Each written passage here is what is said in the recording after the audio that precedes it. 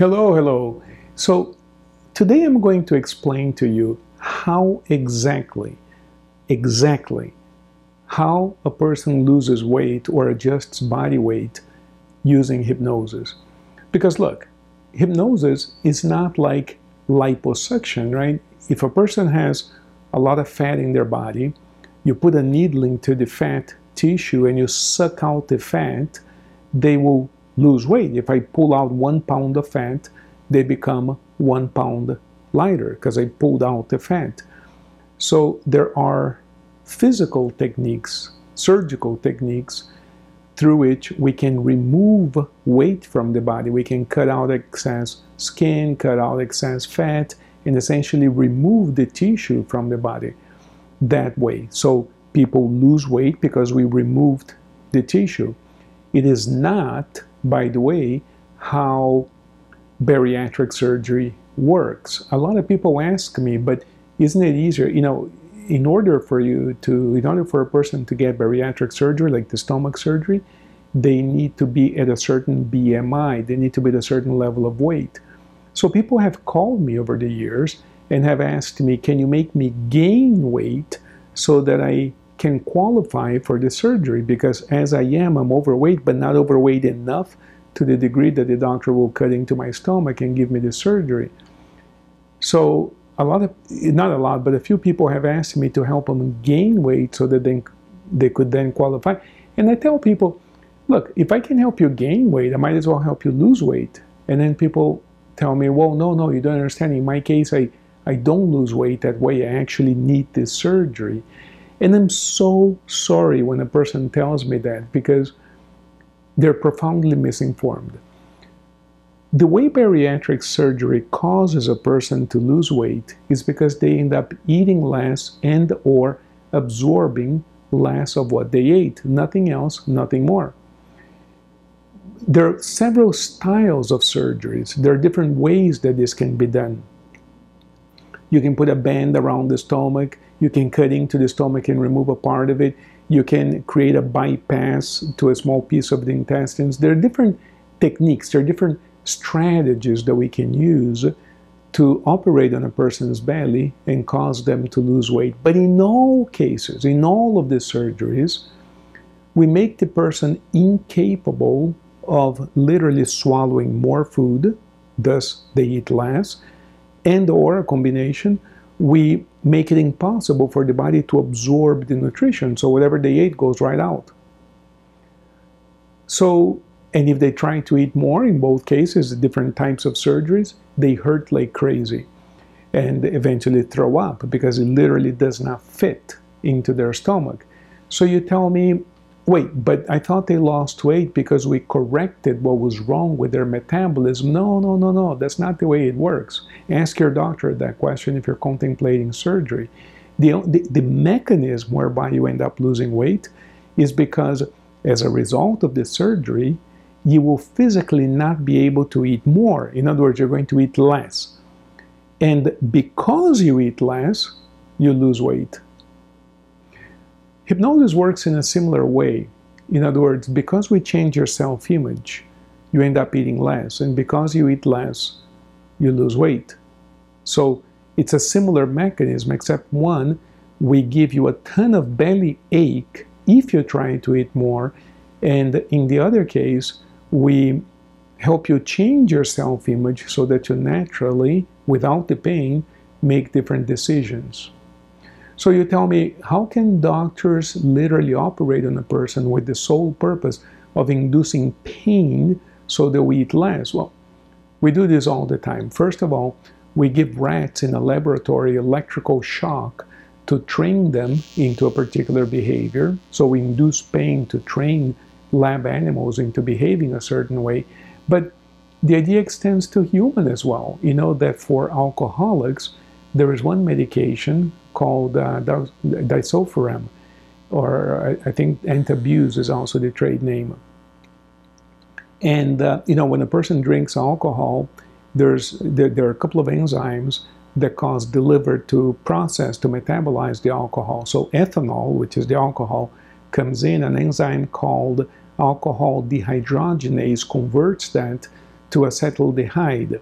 Then another enzyme, acetaldehyde dehydrogenase, it removes hydrogen, converts that into acetic acid, which is basically vinegar, and we urinate vinegar, basically.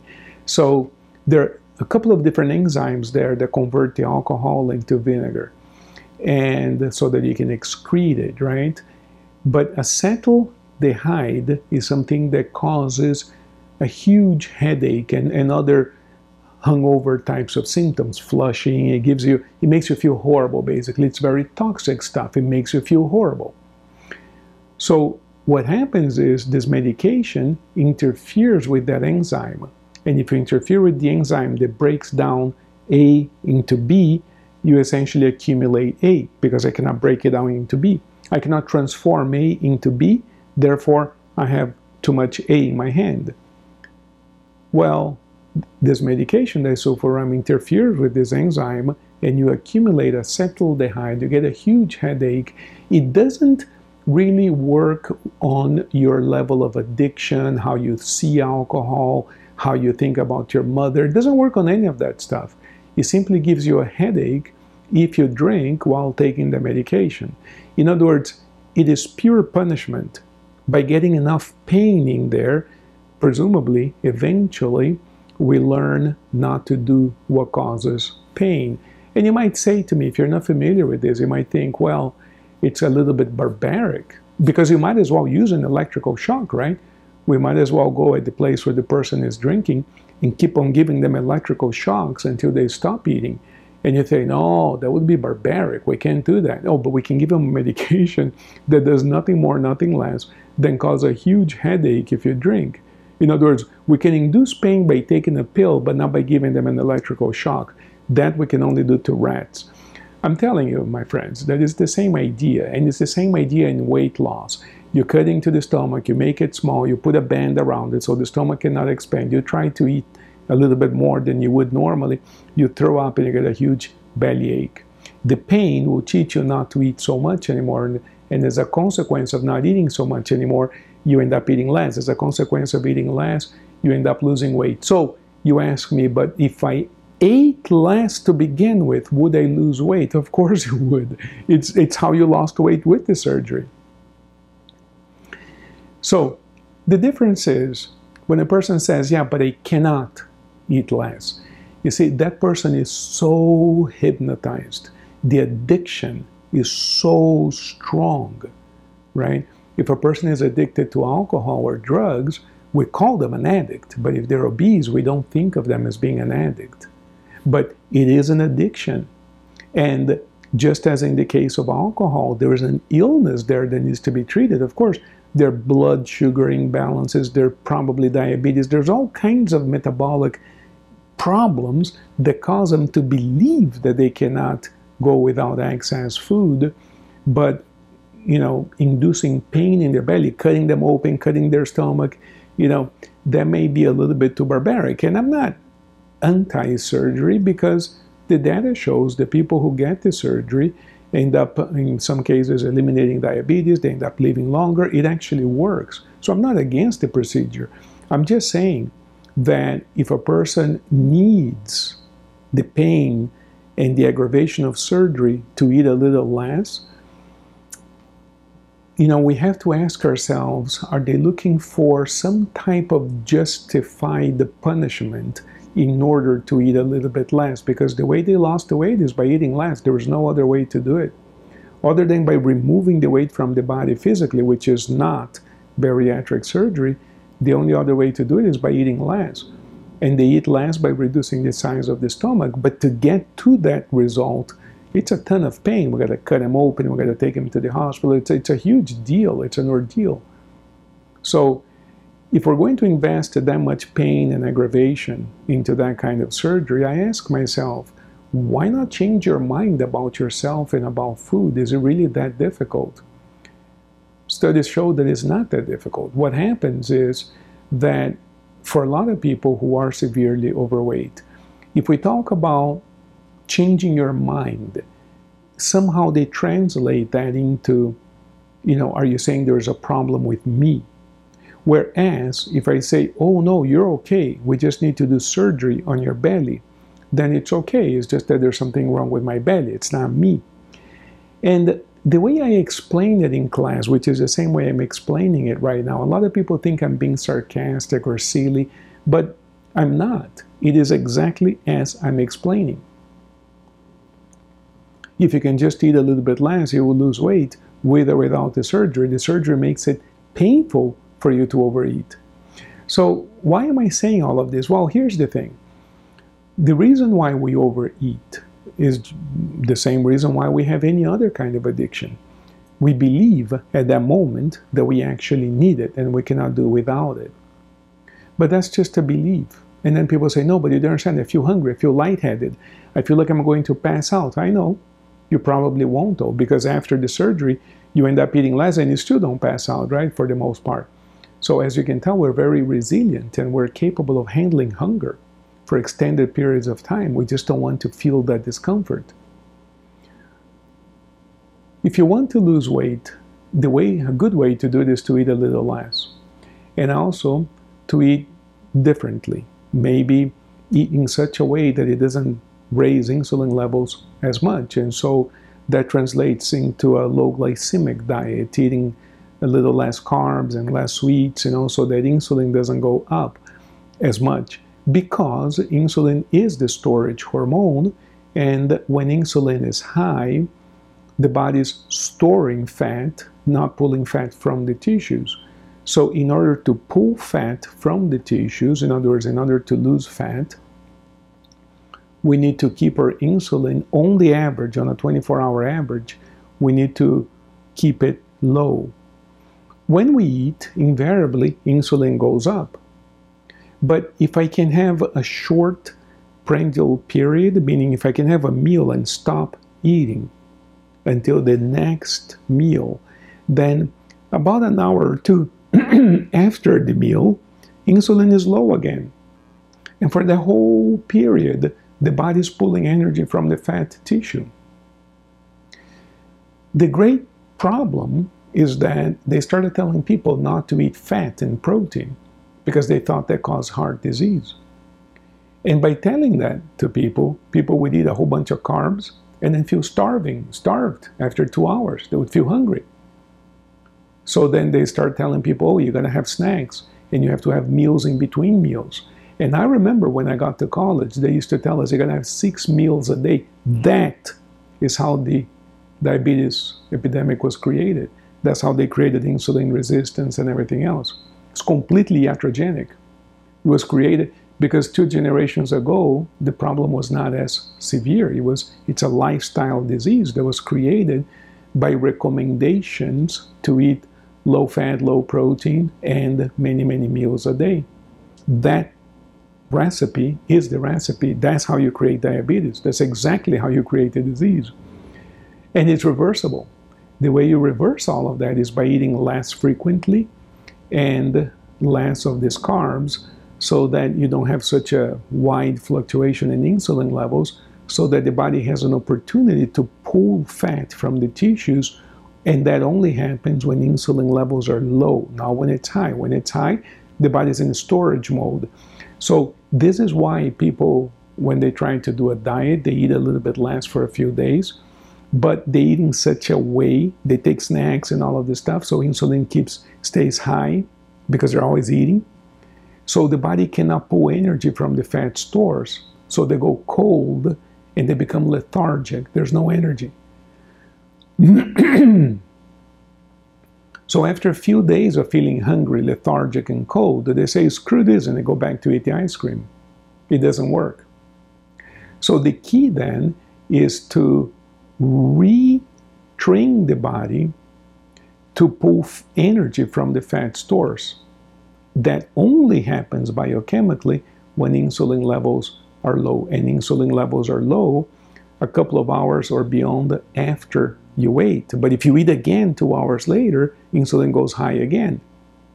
So you have to extend the period between meals so that for that period between meals, insulin is low. And you say, yeah, but where do I get the energy? You get the energy from the fat that's in the body.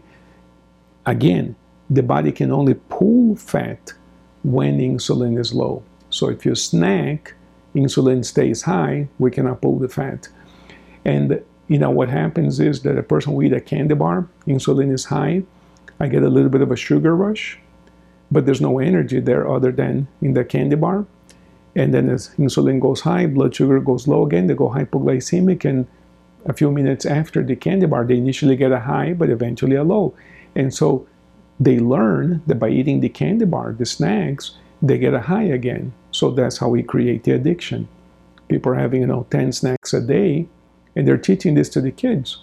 You got to be snacking all the time, and that's exactly how you create obesity and diabetes. It's really unfortunate. And you say to me, oh, come on. I had a student tell me once, oh, come on, if that were true, how come my doctor never told me that? All we have to do is open up Google and look it up. It's all over the place. Science is quite clear on this. I don't know why your doctor hasn't told you that, but that's true. And so the key then is to keep insulin low, and that happens when you eat less frequently. People suffer. They say, yeah, but if I eat less frequently, let's say 2 meals a day, I get dizzy, I get hungry, I get this, I get that. Well, I understand, and I'm not suggesting you do that. First of all, I'm not suggesting you do anything. I'm simply sharing a piece of information with you. I do think you should work with a nutritionist, with your doctor. I think, it's a complex issue, particularly if you're not healthy. But not everybody is ready to change their diet today. Look, to go back to the example of alcohol, if a person is a severe alcoholic and we simply cut out the alcohol, they go into a problem called DT, delirium tremens. They go into a type of convulsion, basically, and literally the person can die. So nowadays we give them medication at the hospital, if the person is in that situation, to calm them down. But in the old days, before the medication was available, the way to treat that person was with a little bit more alcohol to wean them off of the alcohol. Experience shows that this guy is shaking, about to die. Let him drink a little bit, he'll calm down, but he doesn't drink as much, and gradually drink less and less and less, and eventually won't be an alcoholic anymore. The example here, the analogy here, is that if a person is obese and they're eating a bunch of, whatever, sugary snacks all day long, whatever, and if I say to you, okay, you're only going to have half a steak once a day, that's not going to work. I understand that. It wouldn't work for me, it wouldn't work for you. It's completely understandable. We have to make gradual changes that are sustainable. So we have to begin to modify the way we eat gradually, but with the eventual goal of eating less frequently and a smaller amount. We can get there. It's not immediate. It's not necessarily immediate. Not everybody can make those kinds of switches, or it hurts a lot. They feel very uncomfortable, and the discomfort causes them to default back to the old way of eating. It is not different in the way that I'm explaining from any other drug addiction. If you look at a person with, let's say, heroin addiction, when they don't have the drug, they suffer quite a bit. They shake, they sweat. Look at a person who is obese, who's used to eating a lot of sweets, and they don't have their sweet that day. That's exactly what they look like. It's a different mechanism, the blood sugar and all this, but they're sweating, they're suffering, they have a headache. It is very, very similar from the outside. They're suffering.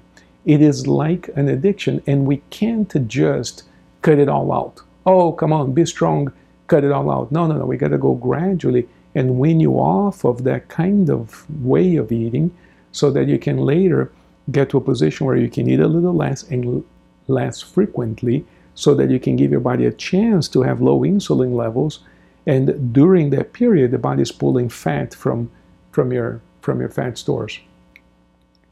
So I don't ask you to do anything. I think that's irresponsible, but I do ask you to look up more information on this. You're going to see that what I'm explaining to you is pure science. It's known. And of course you can overcome the battle against the bulges. Of course you can adjust your weight. I have, and you can too. Of course it's possible.